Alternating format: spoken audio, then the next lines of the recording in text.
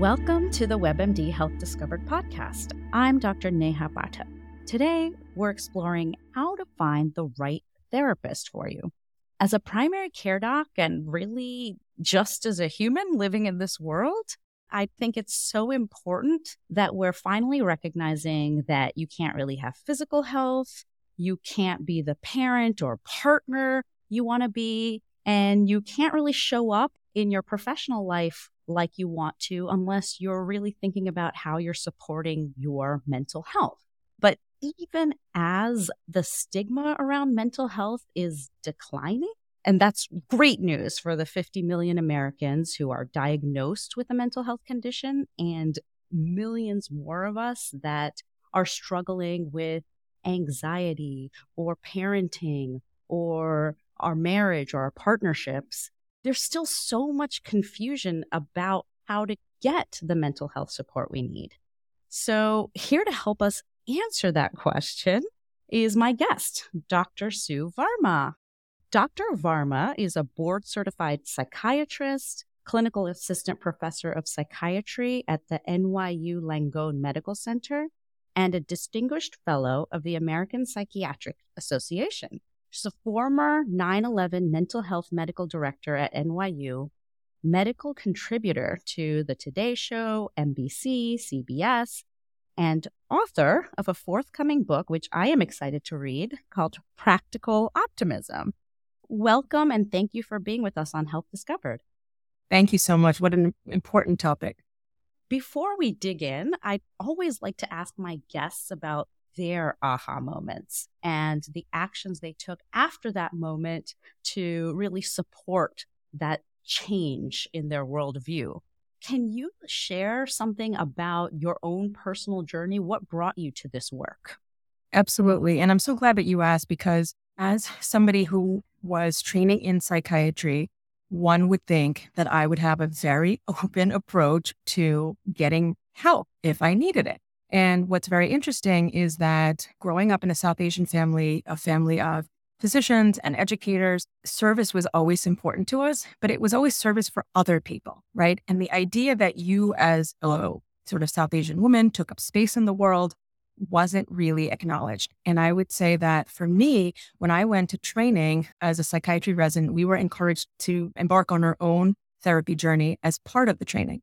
And so I could understand it from an intellectual point of view, but it was very expensive. The program didn't pay for it, nor did it allow time for us to have. And as you know, in residency training, you're working 80 to 100 hours a week, especially at that time. And so it seemed self-indulgent for so many reasons. The cost, the time, medicine itself doesn't really promote, or at least that time, there wasn't as much acknowledgement. And you would think, but wait, that doesn't make sense. This is the program that you're in, and this is the profession that you're choosing. However, I could say that there were a variety of barriers that made it hard, whether it's personal, whether it's cultural. Definitely medicine has that, you're a warrior, you don't get sick. If you get sick, you come into the hospital with your IV pole with 104-degree fever, your needs don't matter. And so all of this messaging, personal, professional, cultural, definitely made me put my mental health on the back burner. And I would say as a third-year resident, and I talk a little bit about this in the book, and it's one of the opening stories where I talk about a lot of patients that I've worked with, case composites, but I'm one of the patients in the book who resisted going to therapy. I don't need it. And what little time I have, I want to have a social life. The last thing I want to do is talk about memories or air the dirty laundry of the family, because there really isn't dirty laundry. I had a really good childhood. So there are a lot of misconceptions about therapy that people have, including myself, and that I would have to drag up things that don't exist and highlight problems that didn't exist until I needed help personally. And I remember that it was in the third year of my residency training. We were 4 to 5 different hospitals all over the city, and very long hours, 36-hour shifts. And in the middle of my third year, my mother got diagnosed with stage 3 breast cancer. So all of this caused a lot of stress for me, managing long hours and trying to be the family doctor and advocate for her. And I started developing symptoms. All of a sudden, I started feeling very weak in my legs, and I had trouble standing. I felt very shaky. I knew I needed help, but I was just like, how, when, what's going on? My body is manifesting things that my mind can't process, because it would mean in some ways challenging the family or cultural norms or professional norms that you are supposed to be of service to others. So then there was a professor that gave us a talk randomly that week on cognitive behavioral therapy. And this was very different because most of our professors who were teaching classes were psychoanalysts. And it was 4 to 5 times a week, very expensive. And it was a huge commitment, a time that I didn't have. And so when I met this professor talking about this type of therapy, it was short term, time limited, symptom focused, and it was focusing on the here and the now. You didn't have to talk about things that happened 20 years ago, and you were empowered with tools. And that's what I needed, was coping mechanisms, better coping mechanisms, because at that point I had tapped out trying to manage everything and putting myself in the back burner. So that was my aha moment, that therapy is not something nebulous, something scary. I wanted something a little bit more of the medical model. I wanted immediate relief. I said, when you go to see any physician, you come in with a presenting problem, a chief complaint, you get a differential diagnosis and a problem list, and then you leave with some assessment and treatment plan. To me, that was a moment of recognizing, wow, there are so many different types of therapies. And I then approached him. I was a therapist ready for therapy. I approached him after the class and I said, do you have a referral? And he's like, oh, great. One of your patients? I was like, no, me, I'm the patient. And so I got a referral that day, and it was the best thing I did. It has made me so much more in touch with what it's like to be on the other side of the couch. It allowed me to learn skills that now has made me a better doctor in a way that I don't think I ever could have been if I had just intellectualized. A lot of what you say resonates in terms of going to see the doctor yourself and taking care of yourself, because it always feels like there are things that are higher priority or responsibilities that are higher priority than yourself. So that totally resonates. You bring up something that's really interesting in terms of what people are so confused about when it comes to therapy as well, that there's so many acronyms. For example, CBT, psychoanalysis, other types of therapy, whether you're looking for marriage counseling versus counseling for your child. Should you be seeing a social worker? Should you be seeing a psychologist or a psychiatrist? Can you help us unpack what some of these treatment modalities are and what we should be thinking about when we're trying to identify the right person for us or our family members? Great question. And there are so many different specialties where you can have trained mental health professionals who are excellent, who have different degrees. So there are licensed clinical social workers who have been trained in psychotherapy. Some of them might have specialties in child, some are marriage counselors, some might be working with adults. So reading their bios and getting a sense of what their specialty is, what their training is, where they went to school, if that is important to you. If they have videos online that give a little bit of an intro, who they are, what you can expect. Then you have psychologists who might be PhDs or might be PsyDs, which is a different degree, more clinical, less research thesis based. Then you have MDs who go to medical school, as we did, and then train in psychiatry. And the sort of perception is that psychiatrists only prescribe medication. And there is some truth to that. A lot of them do. They would call themselves psychopharmacologists. So you might expect that you might not talk as much to them or as regularly with them. You might do therapy with somebody else, a therapist, a non-MD, and then you might go to them for prescription. But I know plenty of psychiatrists, myself included, who do a combination. I have some patients that I actually don't prescribe medication to, and I just do therapy with. I think it is beautiful to have the medical background. It's why I went to medical school. I wanted to be a physician first and then a psychiatrist. And I think that having that knowledge, when I see someone, I think to myself, what else is going on? Could their thyroid dysfunction be contributing to this? Getting labs in beginning of an assessment, that I have that added component, working with the primary care doctor and understanding the role of, let's say, cancer or metastasis to the brain or liver disease or diabetes or hypertension, and the interplay between the mind and body and how all of these untreated mental health disorders can increase risk for medical problems, how the medical problems can manifest alongside mental health disorders. So I also recognize that a person might just be limited and say, hey, this is what I can afford. This is what my insurance is willing to cover. I know a lot of insurance companies, if they offer you, let's say, 8 weeks of therapy after a medical diagnosis, for example, someone who's just diagnosed with breast cancer, and then they'll say, okay, well, we'll pay for 8 to 12 sessions. It's often with a licensed social worker. So don't dismiss and say, I only have to see a medical doctor, because there are a lot of really well-trained clinicians, and that's their specialty. And they might sometimes be better therapists than, say, an MD might be. Not always the case, because a lot of medical doctors may still pursue further training, as I did, in couples therapy and in cognitive behavioral therapy, mindfulness-based stress reduction. Other people have pursued, or they've become psychoanalysts, And psychoanalysts look at sort of more what we call psychodynamic, looking at early childhood.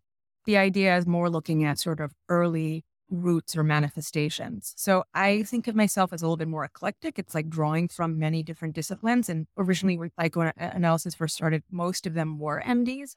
And, we're talking about 100 years ago, and then things changed and then, it was open to non-medical professions as well.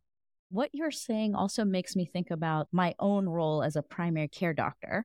And so in primary care, my dream is to have these long-term relationships with people. That's what really drew me to primary care, is that I can be with you for decades. What I found in my own practice is, like you said, it's just so intertwined in terms of the physical health components, the mental health components, and that relationship is so important.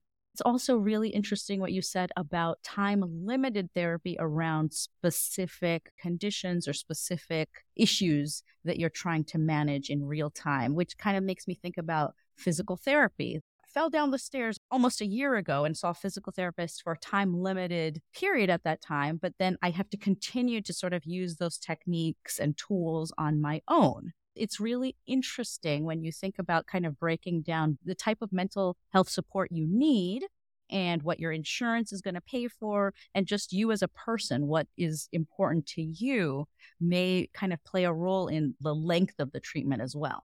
It really varies. Yes, you're right that some insurance companies may limit it and say, for example, diagnosis of depression, we're going to authorize X amount, and then you have to get a prior approval to get an extension or whatever it may be. But you bring up a great point in that really it depends on the person, the clinician, and what their understanding and treatment plan together is, because you're right, there are situations in which you have longstanding relationships. I have patients that I have continued working with over the years for different reasons. They might have originally come in with one problem, and then they say, I want to work on other things. Thank you so much for helping me. Like if, let's say, I met them in their 20s or in young adulthood.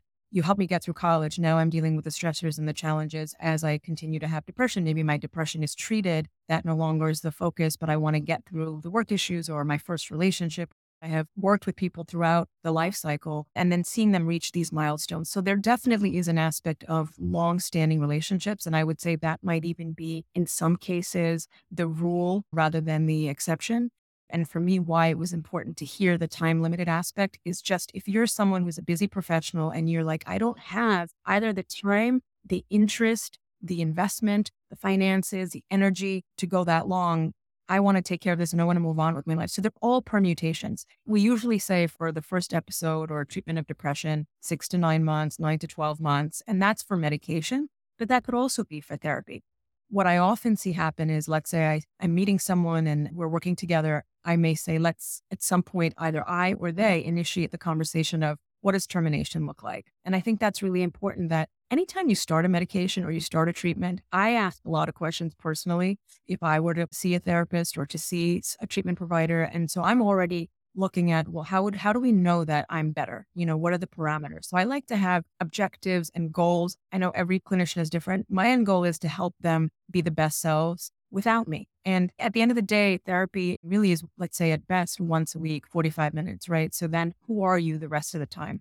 And do you have those coping skills to regulate your emotions, to solve problems effectively, interpersonally, to be able to get along and navigate challenges? So at the end of the day, I will feel as if my job is done if I get obsession to say, I'm doing really well.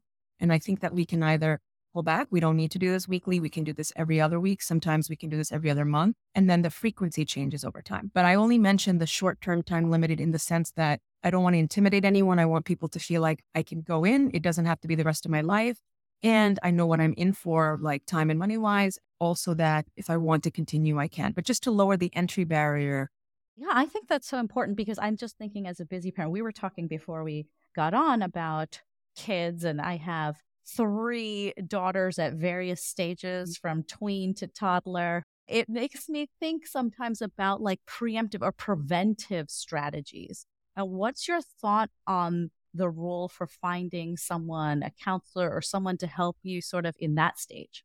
Yes, thank you so much for bringing that up. And I remember talking to one of my really esteemed colleagues/mentors, and I had talked about prevention. It was like 20 years ago. And he was open and curious as he is, but he was like, prevention, Sue, nobody does that when it comes to mental health. That doesn't exist. When I was working in the 9/11 program, we worked with our medical colleagues right across the hall from us. And so it was really nice and a unique opportunity to have primary care and specialists and mental health providers all in the same hallway so we could all talk. And you could know about a patient because they had been screened for anxiety and depression, and maybe they didn't screen positive. So I didn't see them quite yet, but that we could help them so that they never came into our program. If they needed it, they're more than welcome, but it's a way to catch somebody early on. So those screenings are now taking place. There've been a recommendation. People 18 to 65 should get this, depression screenings, peripartum for women. So this is so key where somebody having long-term relationships with their primary care provider, who I have so much respect for because you deal with 1,000,001 problems, including mental health in many cases.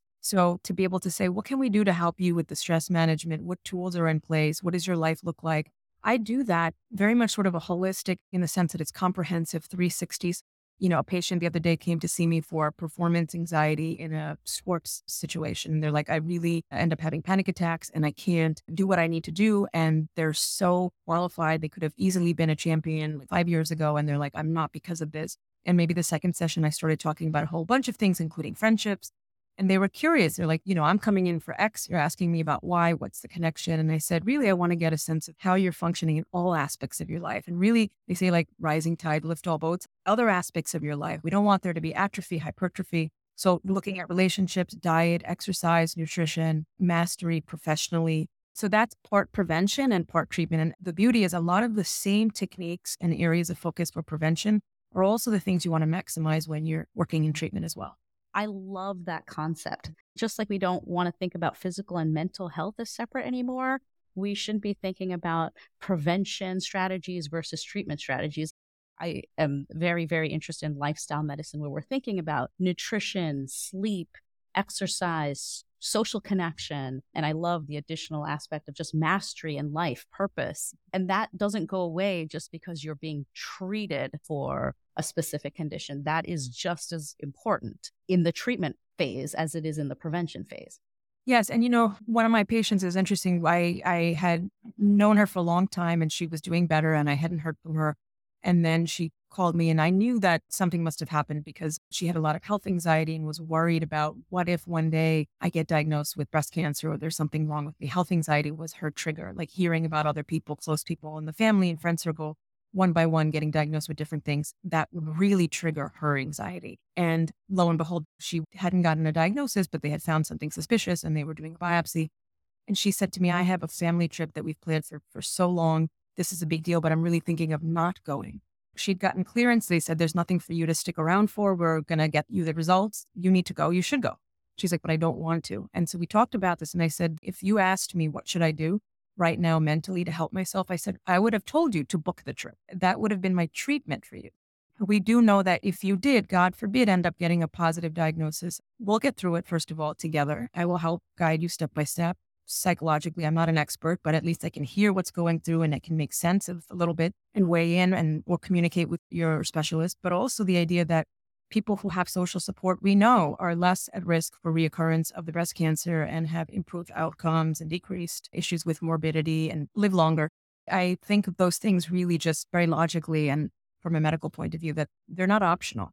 I could talk to you forever, but I have a closing thought and kind of hearkening back to what you said earlier about like making sure you're asking the right questions of your therapist or the person that's helping you through your mental health journey so that you know what success looks like at the outset and just sort of thinking about what therapy looks like in the reality of it over time. Could you give us a little bit of insight into that? Sure. Yeah. So, when it comes to finding a therapist, there are so many tools nowadays. Number one, first of all, maybe just starting with the insurance company. Do they have a list? And asking them who is still actively taking new patients. The biggest challenge I hear is people will say, if they're lucky enough to have insurance, is that most of the people I'm calling aren't taking their full.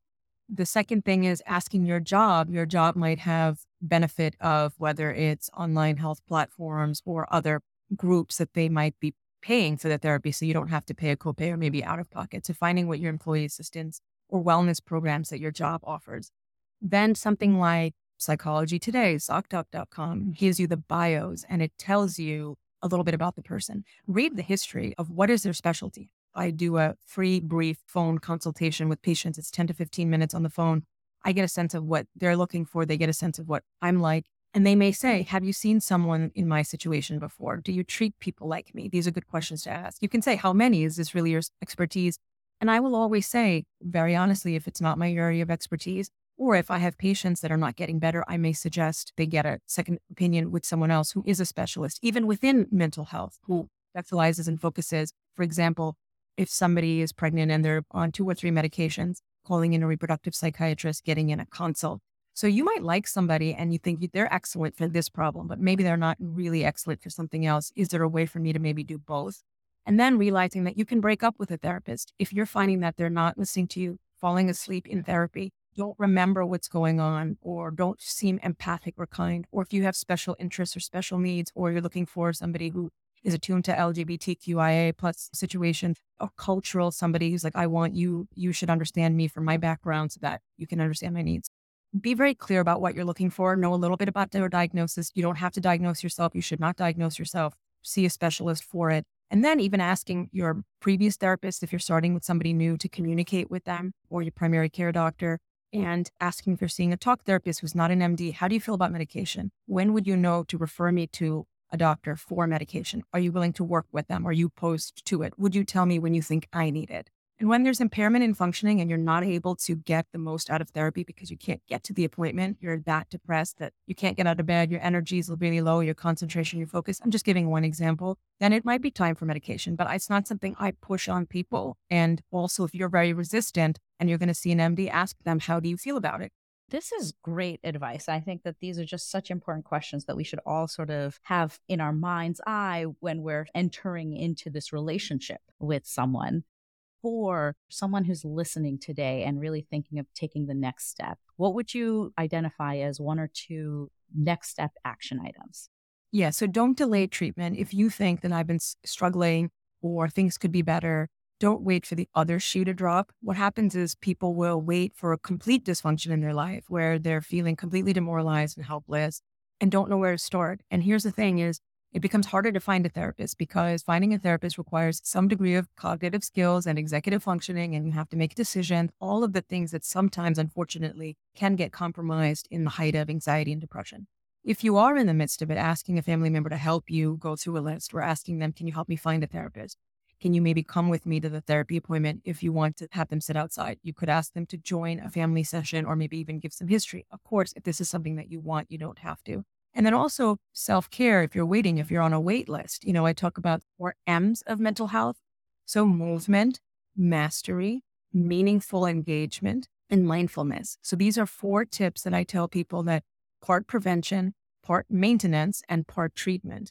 They're all science-backed and spend 10 to 15 minutes a day. Mindfulness can be anything from gardening to you paying attention to, the sky, the birds, doing something single-mindedly. It could be deep breathing. It could be meditation. Mastery is doing something for the sake of it that you're good at or that you want to get better at, and it's not for anybody else. The other thing is you don't have to be a master to experience mastery, whether it's learning a new language, any kind of hobby, music, a musical instrument, but you're doing it for you. Meaningful engagement, connecting with someone on a deep and personal level, being vulnerable, sharing part of your story, asking them about theirs, being validating, being supportive, saying, I'm so sorry that you went through that. That must have been really tough. Tell me more. Offering support, following up with people, making micro connections while you're waiting at the bus stop or cafe, complimenting somebody, starting a conversation that way, and then keeping in touch. Really important. Movement is anything, 15 to 20 minutes a day, stairs, walking from the subway. These are the 4 things that I love, these habits, but you can really choose any. Thank you so much for being with us today. I really appreciate your time. So we've talked to Dr. Sue Varma about connection. We've talked about finding the right therapist. And I think we've also talked about the questions you need to have in mind before you enter into this relationship with somebody else to help guide you through your mental health journey, but also the questions you should be asking of yourself while you're waiting for that appointment or while you're waiting for that relationship to get moving. To find out more information about Dr. Varma, visit drsuevarma.com and follow her on Twitter and Instagram. Thank you so much for listening. Please take a moment to follow, rate, and review this podcast on your favorite listening platform. If you'd like to send me an email about topics you're interested in or questions for future guests, please send me a note at webmdpodcast@webmd.net. This is Dr. Neha Pathak for WebMD Health Discovered podcast.